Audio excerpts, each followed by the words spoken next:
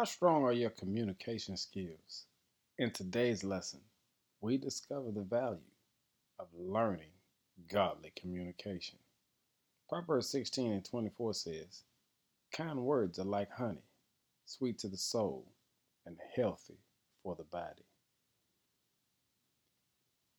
If you ask any marital couple what the secret is to a godly marriage, here's what they'll tell you without a doubt: communication. Unfortunately, this isn't always demonstrated by most of us. Instead, all too often, ungodly words are spoken in times of heated communication that bring pain and hurt and can't be taken back or even forgotten. Words are more painful and cut deeper than the sharpest of knives. It takes many years to learn the skill of godly communication. And just when you think you got it, bam, we fail again. Godly communication isn't easy. It can bring even the toughest person to the point of frustration and tears. The question is, why is godly communication such a hard skill to achieve when it comes to marriage? The answer is simple: the flesh.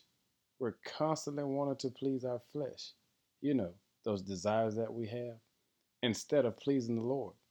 And all of a sudden, we find ourselves in some interesting situations. We have to have the last word or be right. And so often, because we have our pride stuck in our way, the challenges get heated and we say things that we really can't take back. But listen to the text: kind words are like honey, sweet to the soul and healthy for the body. Let's think about it. At that moment when you're about to step into the dark realm of speaking unkind, painful words to the one that you love, you can easily speak words of honey.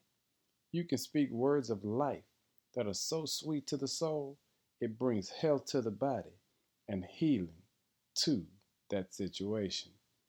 Words like honey make the toughest of conversations sweet and kind and can bring resolutions to difficult problems. Imagine ending your conversation with a sweet note instead of a bitter, unkind word. All you have to do is be the one that has enough God in them to simply say something kind. Now, how sweet is that? Lord, today we pray that you'll position us to be a people of appreciation. Extract all toxic traits, O Lord, from within us. Reposition us away from all unhealthy communications. Enlighten us on the information hidden from us that will strengthen our walk with you. Expand our ability to communicate through you, O God, as you grow us forward. And Lord, give us an opportunity to bless somebody with kind words, because our kind words are like honey. They're sweet to the soul and healthy for the body. Thank you, Lord, for teaching us not just to communicate, but to communicate in a godly manner. In Jesus' name, amen.